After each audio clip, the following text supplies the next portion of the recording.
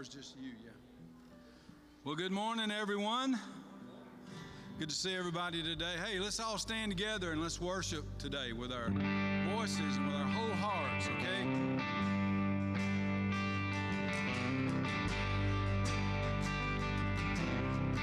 Sing it out. You've been walking the same old road for miles and miles. You've been hearing the same old voice tell the same old lies.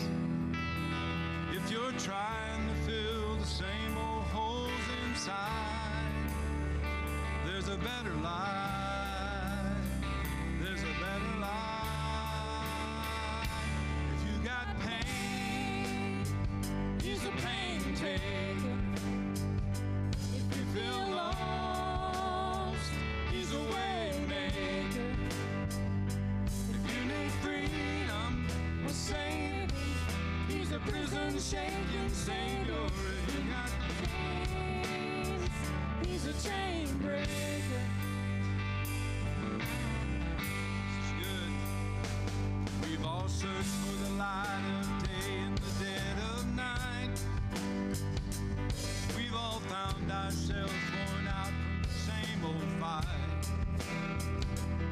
We've all run to things we know that just ain't right. There's a better life. There's a better life.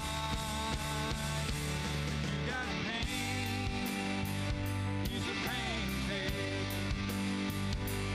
If you feel lost, he's a way maker. If you need freedom or saving, he's a prison shaking savior. If you got chains, he's a chain breaker.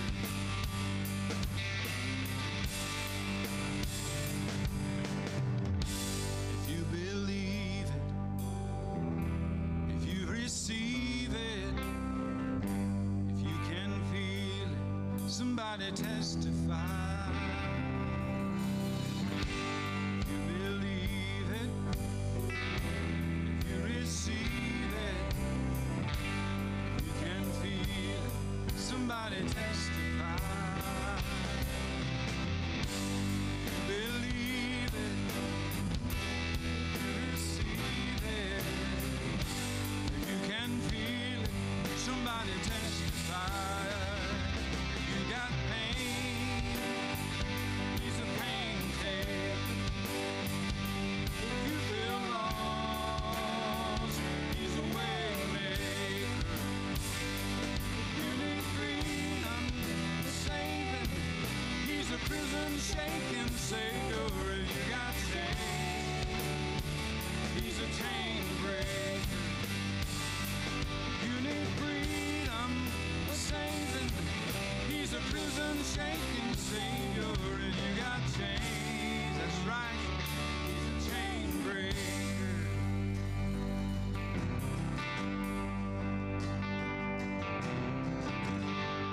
Amen.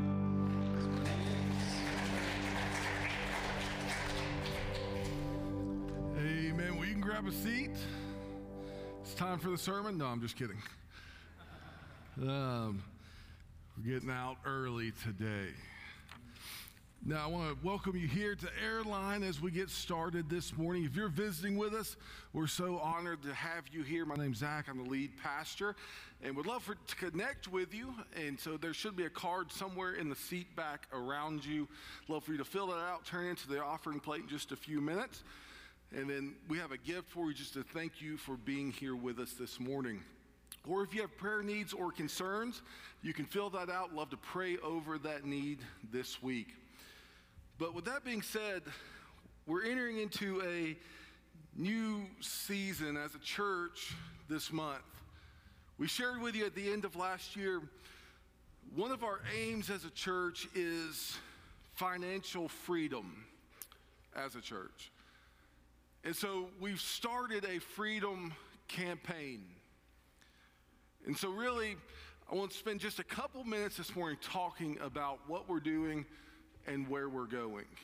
And so as we begin to talk about this freedom campaign, the first question I want to ask is why? Why would we do this? Why would we enter into a freedom campaign? Doesn't seem like things are going well. What benefit would there be from doing something like this? Well, as we get started, currently in our budget, we spend $54,000 a year in debt retirement. We break this down, that's $4,500 a month. That's $1,038 and some change every single week. That's roughly 10% of our church budget goes to debt retirement. Now, we praise the Lord for the facilities we have here, but that's a lot of money that before it's ever used for ministry, before it's ever used for impact, that's a check we have to cut every single month. And so as a church, we just want to pray and ask God, what could we do with 10% more? But not even talking about growth, nothing. If we had access to 10% of our budget, what could we do with that? First, we could increase our ministry capacity. There's more that we could be doing as a church if we had 10% more. Not only that, we could increase our ministry staff. As I shared with you a few weeks ago, one of our aims is to get up to full ministry staff. There's positions that we know need to be filled. And there's some positions we want to create, some positions we want to restructure. Finding financial freedom would grant us the ability to do that. But then lastly, it'll increase our current ministry effectiveness. That we understand there's some months where giving is up, and there's some months where giving is low. And the bank does not care about either one of those. We all understand this, right? And so those months where giving is low, we still have to cut that check to the bank. It may mean that we've got to pull back from some things as a church. There's been plenty of weeks, Mike and I, we've sat down in the office and been like, we need to pull back on this. We need to look, maybe postpone this. Finding financial freedom will allow us to not have to have those conversations. What do we need to pull back on because we've got to pay this big payment at the end of this month? So that's our why. That's our why. But second, I want to ask who. As I shared, one of the things that I did is I formed a freedom campaign team. Because I'm not a finance guy, I'm not a CPA, I'm a pastor. And so I wanted to surround myself with some capable folks to help me think through and process what does this campaign need to look like. And this is a diverse group with different gifts and abilities and have been at the church different time periods and length. And so I've surrounded myself with them to think through and pray through this. And in our first meeting, I challenged them, your first priority to be a part of this team is that you commit to pray for this. Before we ever got into the numbers, I said, your aim is to pray. So our first meeting, we spent time in prayer over this. But then to strategize and to help me communicate with the rest of the church body. So I know we have a few folks in here. If you're part of that freedom campaign team, would you just stand up real quick? I know we got Kirk here. Deborah Smith is sick. Ricky's been a part of it. Chris Elrod's somewhere around. Jerry's somewhere around.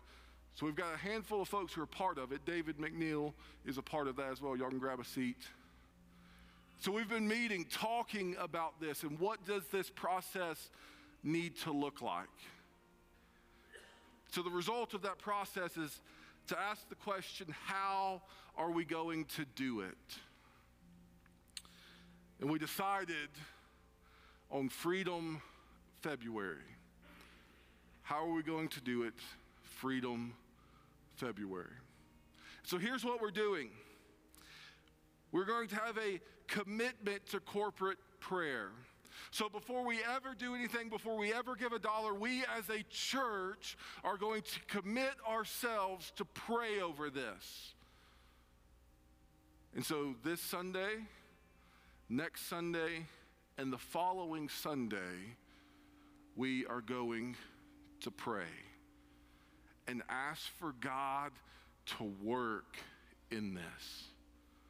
So it's a commitment to corporate prayer. But then second, it's a commitment to corporate generosity. We understand times are tough. We understand grocery bills are going up. Things get more expensive. But it's going to take all of us. It's going to take all of us giving sacrificially to this. Because you see, this is over and above what we normally give. We still need to be operational throughout this project. We don't need to cut back on ministry to pay things off. We still need to be able to engage in ministry. So it's going to require generosity. And so what we're going to have is the last Sunday in February, we're going to have a special time at the end of worship where we're going to have envelopes and commitment cards available. And I encourage you throughout this month to gather together as a family or you individually and just begin to pray. Maybe God leads you and you have the means just to do a one lump sum payment. Praise God for that. Or maybe you're sitting here and you're going, we don't have the means to do that, but we know we can commit to X dollars a month. Praise God for that. But let it be God who leads you into that. Don't let it be me or anybody else pulling your arm to make a commitment. Let it be God. And throughout this time, we're also going to be talking about other opportunities because we recognize there's some that may not be able to financially participate, but our aim is 100% church involvement in this. That this is not for a select few who have the financial means to participate. And so we're going to be presenting opportunities that for all of us to participate in this together. And so one of the things you're going to be seeing throughout this time is a graphic, and we want to update this weekly.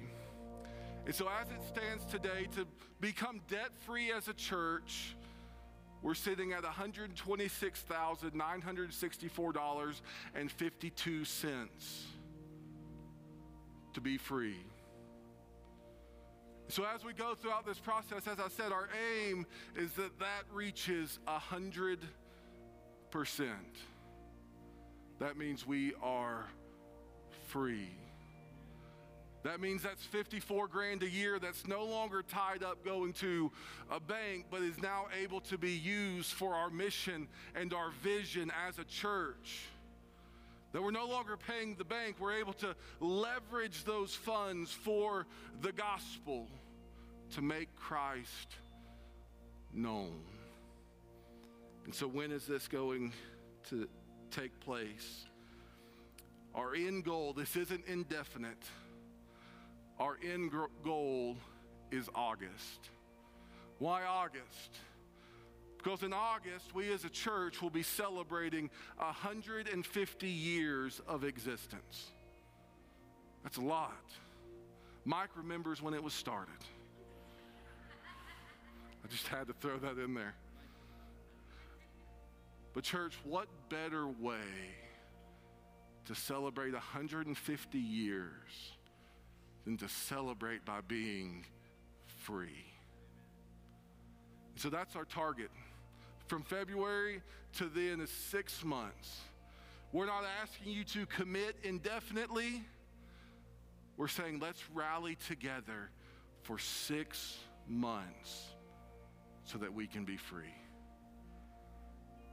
And so as we go throughout this, I want to give us some corporate prayer prompts. Here's what we're praying for. First, that God would take what may seem small to us and multiply it. One of my favorite stories in the Gospels is when Jesus feeds the thousands. And he feeds the thousands with a few fish and a few loaves of bread. And the disciples are convinced that Jesus cannot do it. How are we supposed to feed the thousands? Send them back to the village. You see, the disciples' mistake was thinking that what was in their hands would be the same in Christ's hands. That when we take what's in our hands and place it in Christ's hands, it's infinitely more that God would take and he would use it as we go throughout this. But then second, our aim would not be merely be freedom for the sake of freedom, but freedom for the sake of mission. Our aim is not just to be debt-free for the sake of being debt-free as a church. If that was the case, we prolong this thing. It's naturally going to get paid off. But instead, we want to be intentional. Why? Because we have a mission we are called to here. And we are not called to put off that mission. So we want to be intentional for the sake of mission. And then lastly, that we as a church would walk in unity in this. It's easy. As a church, money issues can divide a church, can cause rifts, can cause problems. Let us be intentional that we would seek unity through this. Because I understand this is a big ask. We're asking God to do something big this year. Really, not even this year. We're asking God to do something big in the next 6 months. And it's going to take all of us walking arm in arm with our eyes fixed on Him to see this through. So I want to invite you, if you're more comfortable staying where you're at, that's fine. If you'd rather come down front and gather around this altar, we're going to pray over these things. And we're going to pray over this campaign. And then once we are done praying, we'll enter into our time of tithes and offerings at that moment. But over the next few Sundays, we're going to commit to taking time to pray over this. So I'm going to invite you to come. Band's just going to play for just a few seconds. And then Kirk's going to lead us in prayer.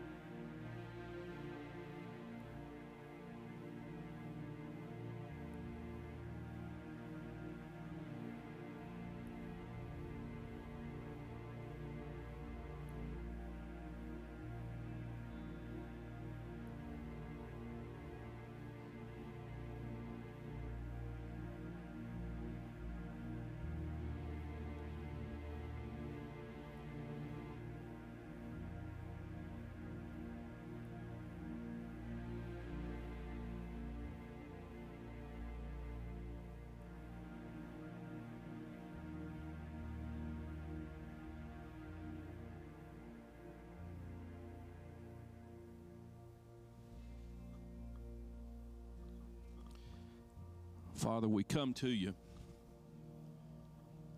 Lord, and what an honor it is to be able to call you our Father, our Daddy. What a relationship we have, Lord, to know that we have a heavenly Father. That, Lord, with all the things of this universe that are in motion, you care about our heart's desires. Lord, you care about the things that, Lord, we ask. Lord, you care about every facet of our lives. And Father, you see our hearts, and Lord, you understand the purpose behind our desires. And Lord, you know our heart is that this place on this hill, Lord, can just be the instrument that can reach those lives that need you. And Father, we just pray today, Lord, knowing that everything we have comes from you, but also knowing, Father, that in your hands, even the smallest of things become huge. And so, Lord, we just ask today, Lord, that you'll take this time, Lord, that we're focusing on removing this hindrance of the ministry in this place and allow whatever it is, Lord, you challenge each of us to do. We know it'll be enough. Because, Lord, there is a mission that you've placed before us to complete. And, Father, we want to be a part of your mission. So, Lord, we ask your blessings upon this, Lord. And as we go forward, Lord, as we see this just visually see our arms locking together, Lord, we see us walking in step and hand in hand, Lord, that this will bring our church even closer as a body, knowing, Lord, that we're marching toward that same goal to see your mission complete. Father, what an honor, what an honor it is to serve you. What an honor, what a blessing it is to call you Daddy. Abba, Father. Father, touch our lives in a way that helps us to know today, Lord, that your hand is on this, that you're in this. And Lord, we walk in step with you, and we're not asking you to walk in step with us. Lord, we love you. We love you. In Jesus' name, amen. Sing, church. O Lord my God, when I in awesome wonder consider all the worlds thy hands have made, I see the stars, I hear the rolling thunder, thy power throughout the universe displayed. Then sings my soul, my Savior God, to thee. How great thou art, how great thou art. Then sings my soul, my Savior God, to thee. How great thou art, how great thou art. And when I think that God his Son not sparing sent him to die, I scarce can take it in, that on the cross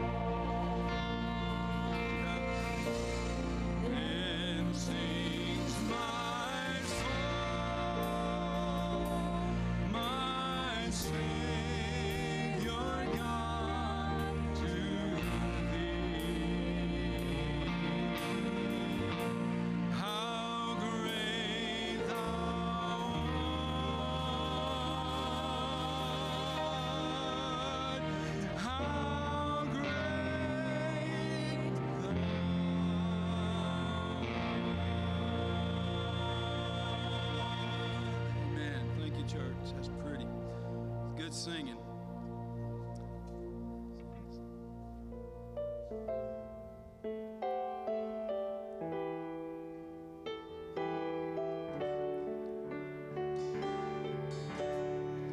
In Christ alone, my hope is found. He is my light, my strength, my song. This cornerstone, this solid ground, firm through the fiercest drought and storm. What heights of love, what depths of peace, when fears are stilled, when striving cease. My comforter, my all in all, here in the love of Christ I stand.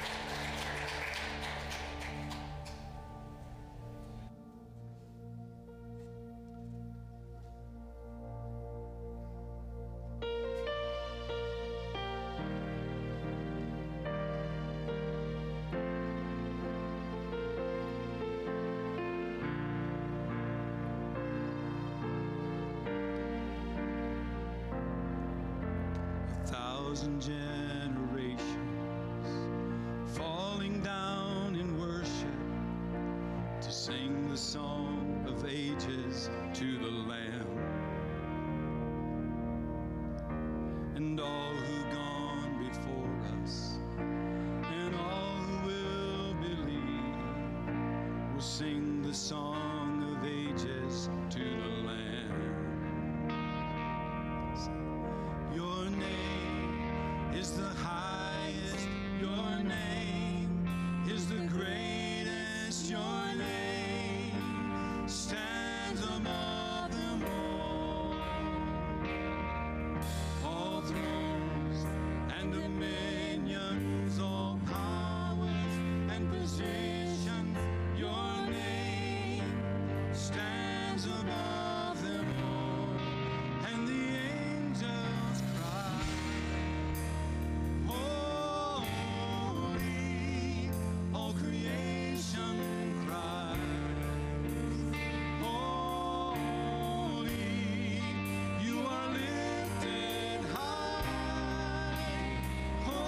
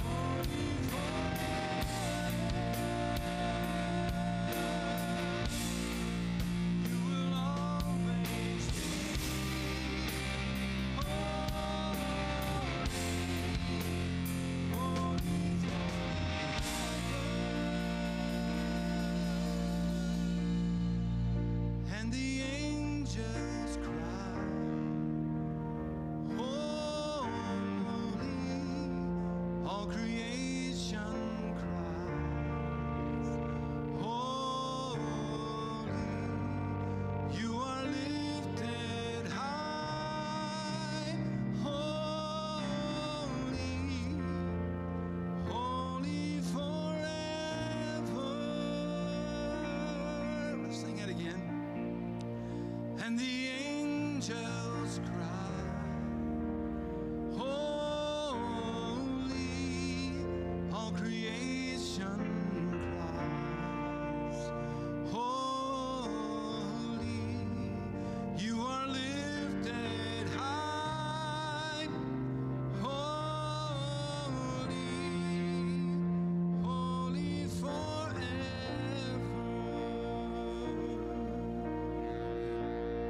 Amen. Thank you, Lord. Thank you, holy God and righteous Father. We love you. Thank you for this time. Now have your way in everything that's done in the remainder of this day. In Jesus' name, amen.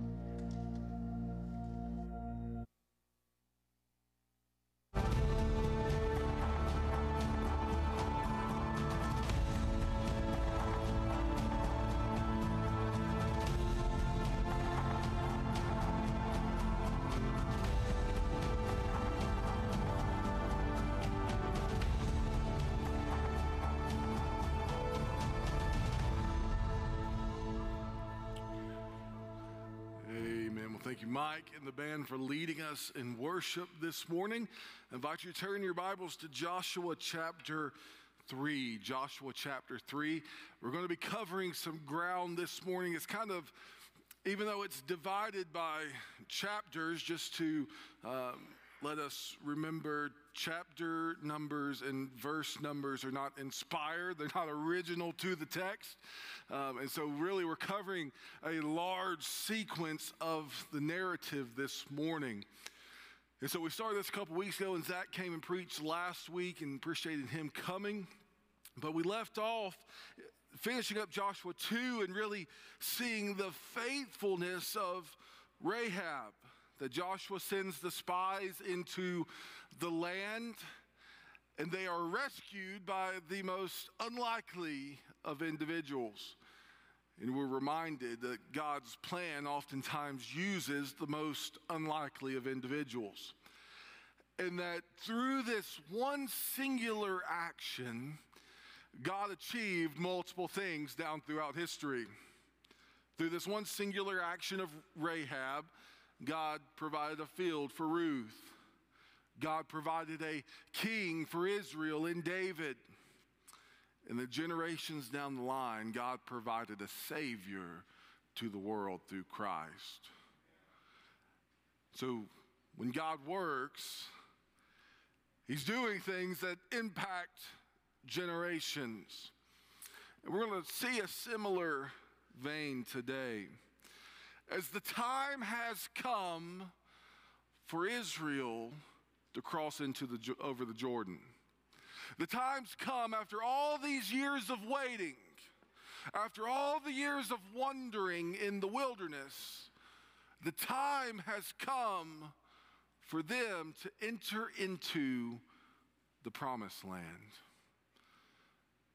And so there's a few things I want us to take note of. And so we're going to be looking, starting in verse 1 of chapter 3, all the way through verse 1 of chapter 5 this morning. We're not going to read all of it. We're going to take a few sections, and I'll recap some sections. But I want us to see a few things. First, I want us to see the preparation for God's work. All of this chapter centers around God being at work.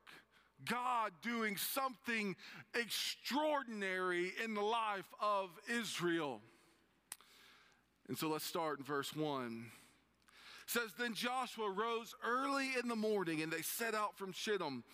And they came to the Jordan, and all the people of Israel, and lodged there before they passed over. At the end of 3 days, the officers went through the camp and commanded the people, As soon as you see the ark of the covenant of the Lord your God being carried by the Levitical priest, then you shall set out from your place and follow it. Yet there shall be a distance between you and it, about 2,000 cubits in length. Do not come near it, in order that you may know the way you shall go, for you have not passed this way before. And so as God is preparing them to cross over the Jordan, He gives them a focal point, the Ark of the Covenant. Now we know the central piece that the Ark of the Covenant plays throughout the history of Israel, and that it was this physical symbol, this picture of God's presence among his people, that God was with them. So he says, as you prepare to go, this is what you are to have your eyes fixed on. Now just think about this for just a moment. They've been wandering in the wilderness. They've heard stories of what the promised land was like. And yet this is what they are following. You see, God's work had to station them properly. In order for them to enter into the promised land, they had to follow God's presence. This wasn't something that they were just able to go about however they desired. They were quite literally told, in order to do this, you've got to follow God. This isn't something that should be taken on haphazardly. Because he makes it clear, you've never been this way before. You've never stepped foot in here before. You don't know the way. But they're following a God who made the way. They're following a God who is entirely aware of what they would be stepping into as they stepped off the banks of the Jordan. They were following that God. So hear me this morning, as a church, our aim is we want to follow God. Because we don't know what tomorrow holds. We don't know what the next 5 years holds. We don't know what the next decade holds. It's uncharted territory. But if our eyes stay fixed on him, if we stay at our station following after him, we're following the one who does know the way. We're following him. But not only does he command them to, or call them to prepare with their station, but preparation also involves sanctification. Notice what he says in verse 5. Then Joshua said to the people, consecrate yourselves, for tomorrow the Lord will do wonders among you. This term consecrate is to set apart, to sanctify, to make holy. They were to engage in some ritual preparation before they go in. He says to sanctify, to consecrate yourselves. When was the last time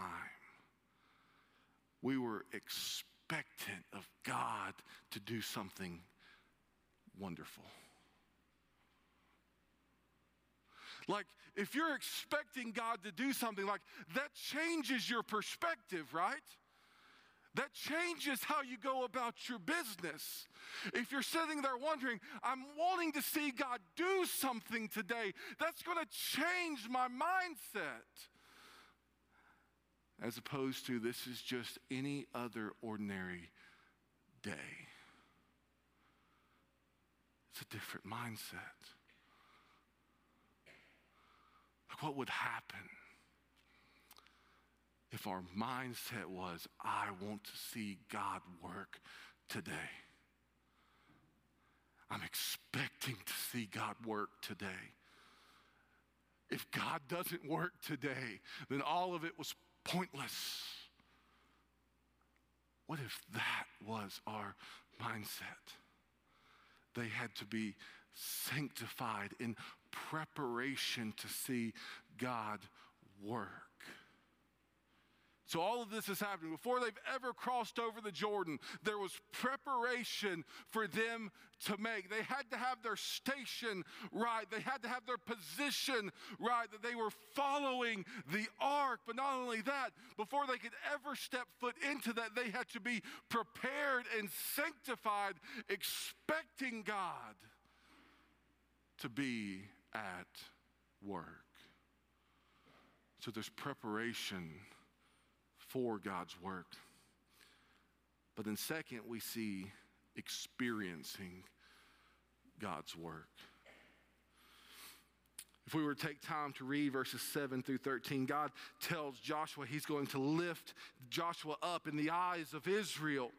Not because Joshua is someone that's amazing, but because God is the one who is amazing. And he is going to be at work. And not only that, this action would be a sign to the nations of who God is. That the God of Israel is the God of heaven. And we're going to see that at the end. But we move to verses 14 and through 17. It says, so when the people set out from their tents to pass over the Jordan, with the priests bearing the Ark of the Covenant before the people, and as soon as those bearing the ark had come as far as Jordan, and the feet of the priests bearing the ark were dipped into the brink of the water, now the Jordan overflows all its banks throughout the time of the harvest. I just want to pause there for a second. The ESV puts this in parentheses because really this verse, it's a long and it's a complex Hebrew verse. A lot of scholars wrestle with what exactly is being said here. The technical term, I believe, of what's at play is what's known as an exegetical comment. Basically, in the narrative, the author places something in there because he understands there's going to be readers one day down the road that doesn't understand this cultural reference. So he says, they came to the Jordan, and it was in this particular season when the banks were overflowing. See, the reader centuries down the line may not have understood what the season was in which they were coming to the Jordan. But I find this interesting because God's work can be complicated. Sometimes God does things that just don't make sense in our minds. Like, let's just be honest. What if God had done it differently? Like, surely God could have waited a couple months. Let us get into the dry season. Maybe there would have been some easier places to cross over the Jordan. God, why would you wait until the banks are overflowing? Maybe we could have went a few months earlier. No, God's still got to deal with Moses' generation. Or maybe we could have went a few months later. Nope, God says we're going now. And it doesn't make sense. We're going to cross, God, you're saying we're going to cross the Jordan. Even though, like, it's not just normal Jordan right now, it's overflowing Jordan. Like, it's out of the banks, God. You see, because God had a purpose in this. He wanted Israel to see exactly how powerful he was. That God did not require a dry season to get them across. God was powerful enough to take the river that was overflowing and say, look how powerful I am, and split it. God wanted Israel to see exactly who he was. That God does not require things to make sense from our perspective to demonstrate exactly who he is. He is more than capable of taking a river, flowing out of its banks, and making a path for his people. Sometimes it's complicated. But here's the beautiful part. It's comprehensive. It can be complicated, but it's comprehensive as we keep reading. It says the waters coming down from above stood and rose up in a heap very far away at Adam, the city that is beside Zarethan, and those flowing down toward the sea of Arabah, the salt sea, were completely cut off, and the people passed over opposite Jericho. Now the priest bearing the Ark of the Covenant stood firmly on dry ground in the midst of the Jordan, and all Israel was passing over on dry ground until all the nation finished passing over the Jordan.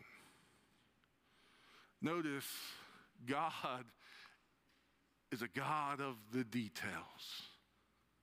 Not only did they pass over, it was completely dry ground. Could you imagine if God had just parted the waters, but yet it was puddles and mud all throughout the bed? And several 100,000 people cross over by some estimates. That would have been a mess. There's no way they're getting all their equipment over. There's no way they're getting all the people over. It's going to be an absolute problem. Not for God. Because not only does he part the waters, by his miraculous power, they cross over on dry ground. And so they prepare to go. They prepare to see God's work. Second, they experience God's work.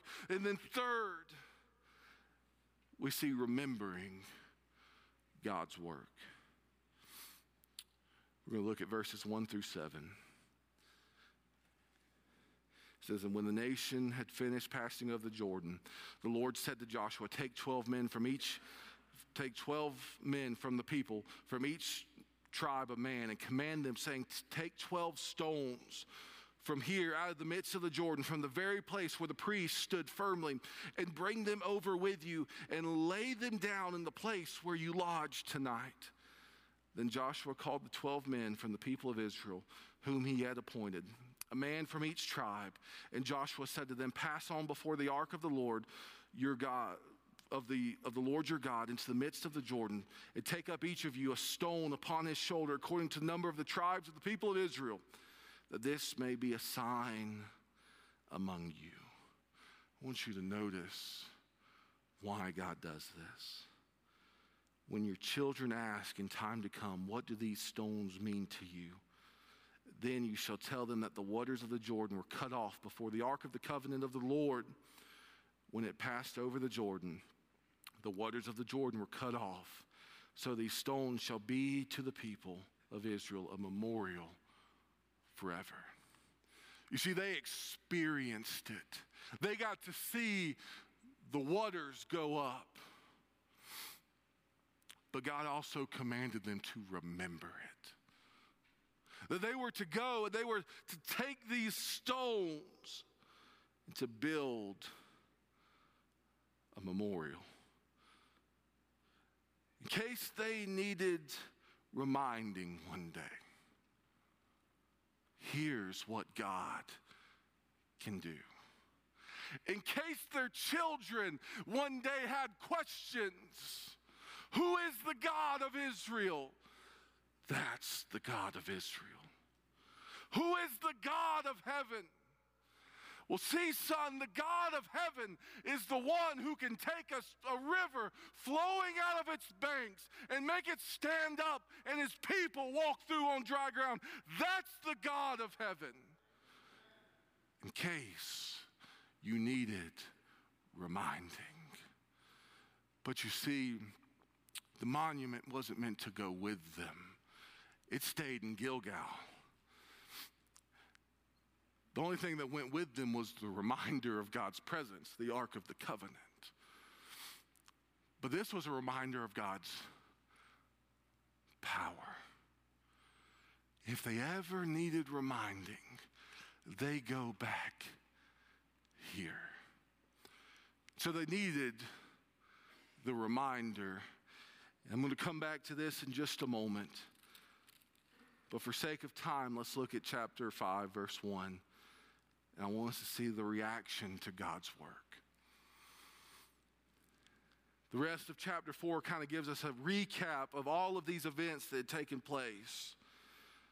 But then we get to chapter 5, verse 1. As soon as all the kings of the Amorites who were beyond the Jordan to the west, and all the kings of the Canaanites who were by the sea, heard that the Lord had dried up the waters of the Jordan for the people of Israel until they had crossed over, their hearts melted, and there was no longer any spirit in them because of the people of Israel. You see, God was doing something in the midst of the hearts of Israel, but God was also doing something in the hearts of those who were outside of Israel. You see, I'm convinced of this. In both Old Testament and New Testament, in both ancient times and modern days, when God begins to work in the lives of his people, the world takes notice. That when God really begins to get a hold of people's lives, people can't help but notice.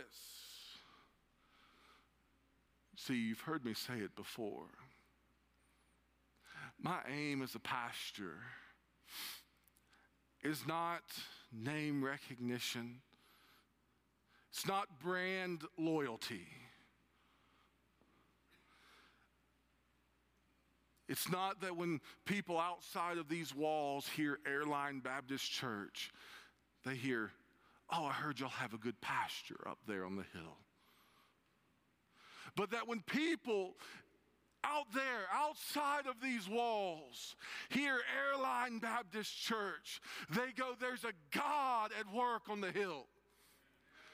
I may not know who that God is, but there's something that is happening up there on the hill. I don't have a name for it. I don't know who it is, but there is something that is taking place on White Sulphur Road. It's not me. It's God. That's my desire. And I pray that is your desire as well. So this brings us this morning to our central idea.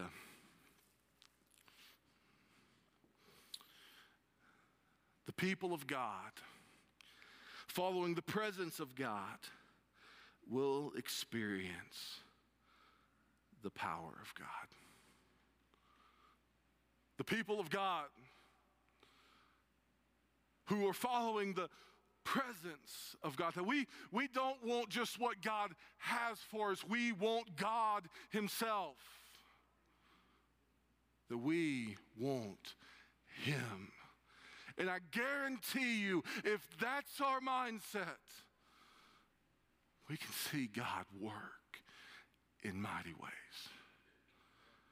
That's what they saw. They saw God part the Jordan.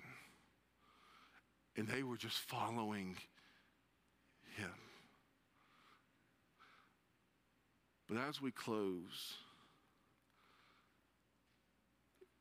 you see there's this delicate balance in this text. And we see this even in our own lives.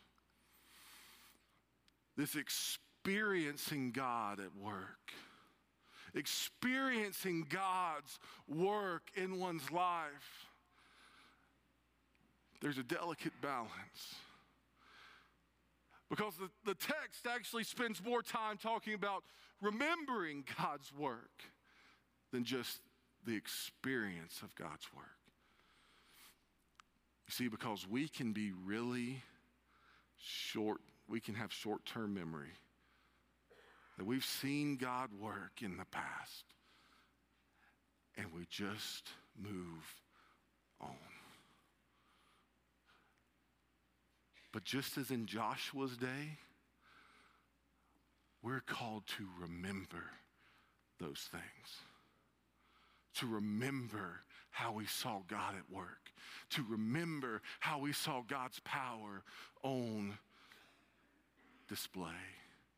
So as the band comes back to the stage, I have just a question for you.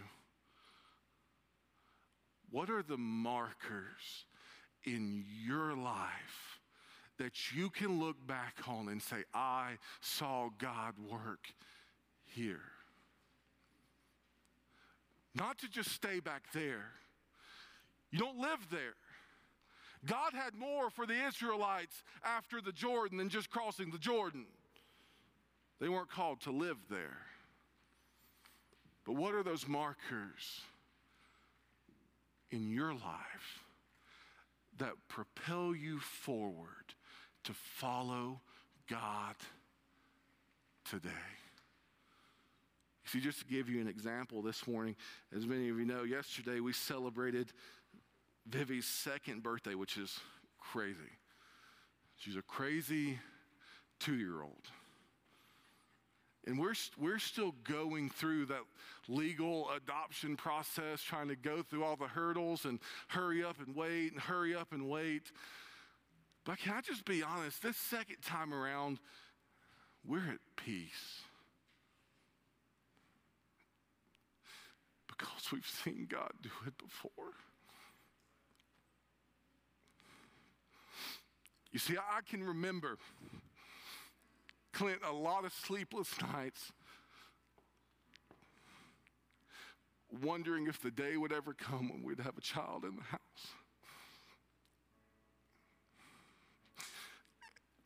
And then I can remember getting into foster care and praying, asking God if the door would be opened for us to adopt a child.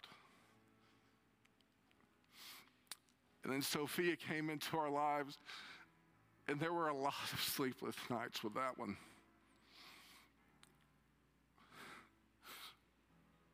Wondering if it would ever be finalized. Wondering if the day would come when we would have to say goodbye to this child that we loved. But you see, God worked. And so now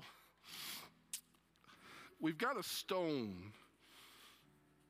And you see, my stone's a little different. It giggles in the back seat of the car. It requires regular feeding. And man, my stone has an attitude.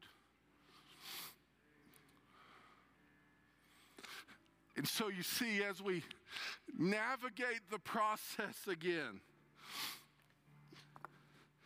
we can sit there and go, we've seen God do it once. He is faithful and He is good and He can do it again. We've got a stone. What are the stones in your life that as you're navigating that trial, as you're navigating that difficulty, you can go and you can look at the stones and say, I've seen God work. He can work again. What are the stones in your life? But I don't want to miss this morning.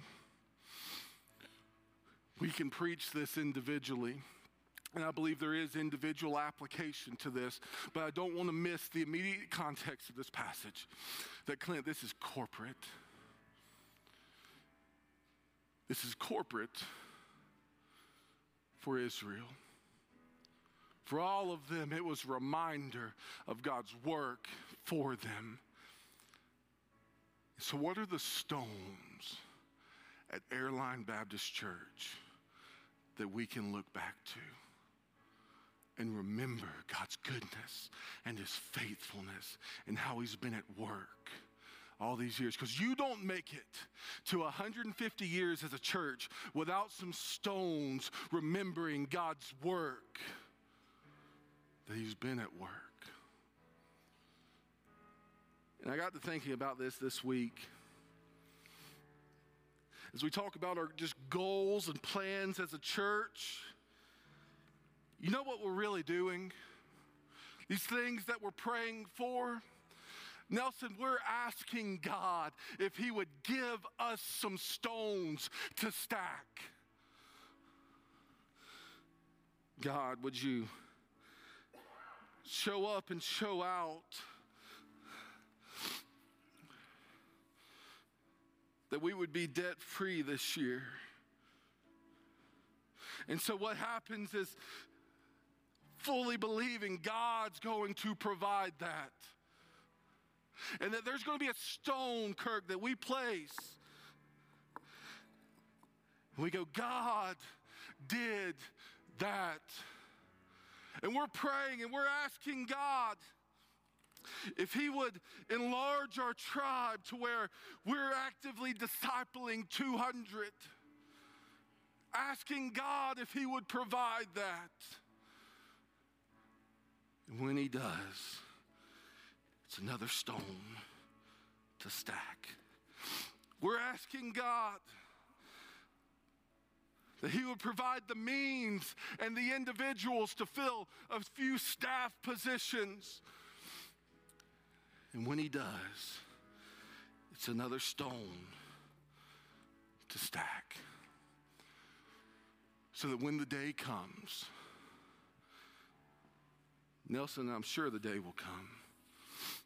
One day down the road, there's going to be another financial need in the church. I have no ulterior motive. I have nothing planned. We're not starting a building project. Okay? But I'm sure the day will come. There's going to be a financial need. And we're going to be sitting around the table going, how are we going to pay for this? Can we pay for this? And someone at that table is going to go, have we checked the stones? And we go back. We say, do you remember back in 2024 when we were praying that God would do something outrageous and take the debt off the church? Well, there's a stone that said he did it then. He can do it now.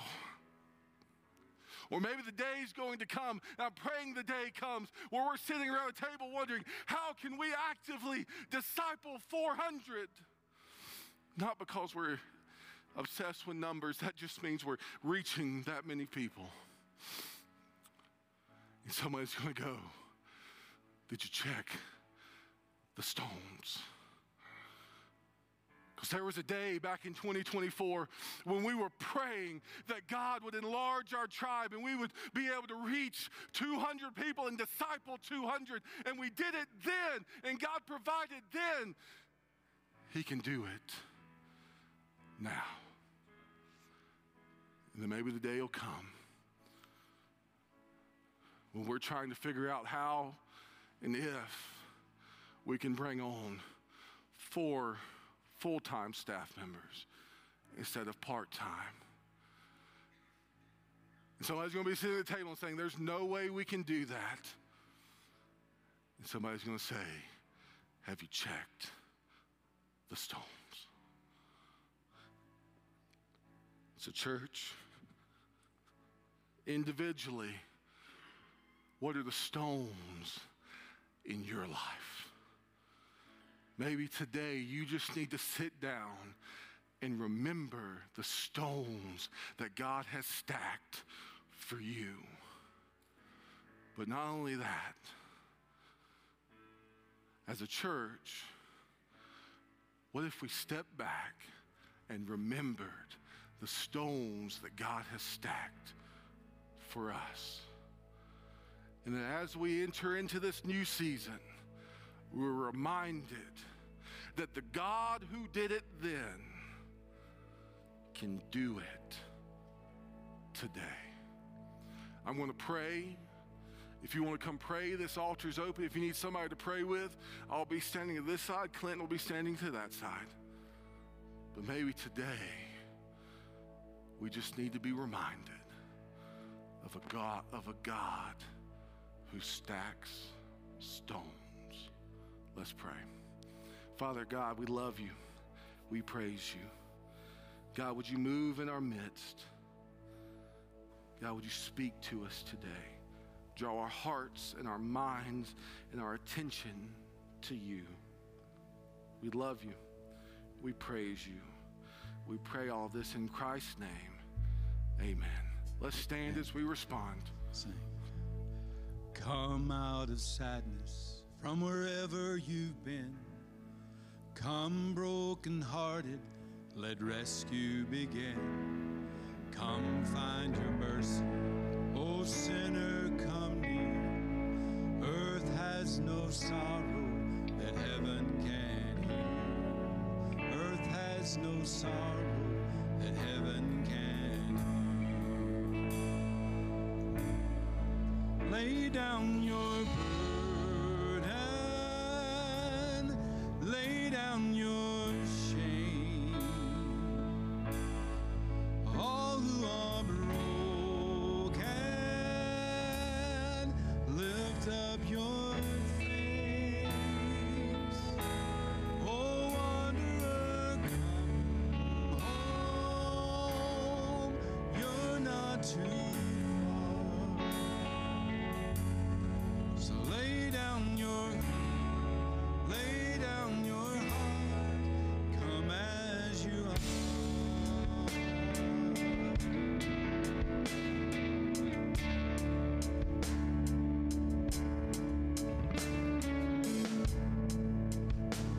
There's hope for the hopeless and all those who stray. Sit at the table, come taste the grace. Rest that endures. Earth has no sorrow that heaven can cure. So lay down your burden,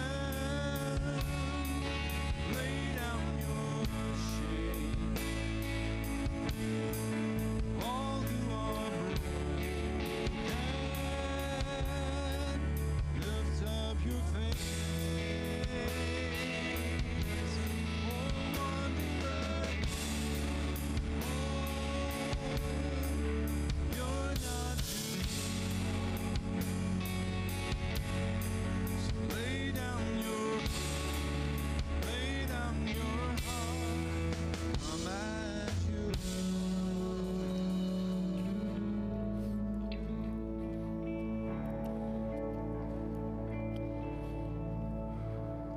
Well, amen. Again, I appreciate you being here this morning. Just a couple quick announcements, and then we will pray and be dismissed. So tomorrow night is Iron Men. So I encourage you to be here tomorrow evening as we'll share a meal together and then also a devotion. And so we've had a great turnout the past few weeks, and so I encourage you, if you can make it tomorrow night, to be there as well. And then this Wednesday night, we're continuing adults in our airline DNA class, and so I encourage you to come back out there this Wednesday as we continue our discussion of core values as a church. A few other things you can see in your bulletin. Want to go ahead and get the word out there. VBS. It's never too early to start talking about VBS. June 3rd through the 7th. That's right. That's the right dates. Doing it off the top of my head. June 3rd through the 7th in the mornings. And so we had a great turnout last year doing it in the mornings. And so go ahead and put that on your calendar if you're interested in volunteering, being a part. You can let me know or let Mandy know. And so she would love to put you to work that week. And so, Mike, if there's not anything else, I'm going to ask you to pray and dismiss us. Let's pray together. Father, we love you. God, thank you for this morning. Thank you, God, for the privilege to gather together in this place and worship you and sing your praises. God, look into your word and know more about you, Father. Help us to apply these things into our own life. And, Lord, look into our hearts and just think about, God, all the wonderful things you've done, knowing that, God, you're capable, more than able. And as we enter into this time together, Lord, we know that you're able. We know you're capable to do it again. So, God, we entrust you with these things. God, we pray, believing, knowing, God, that you've led us in this direction. So, God, you just do what God can do, as you always do. Only God can do. Show out.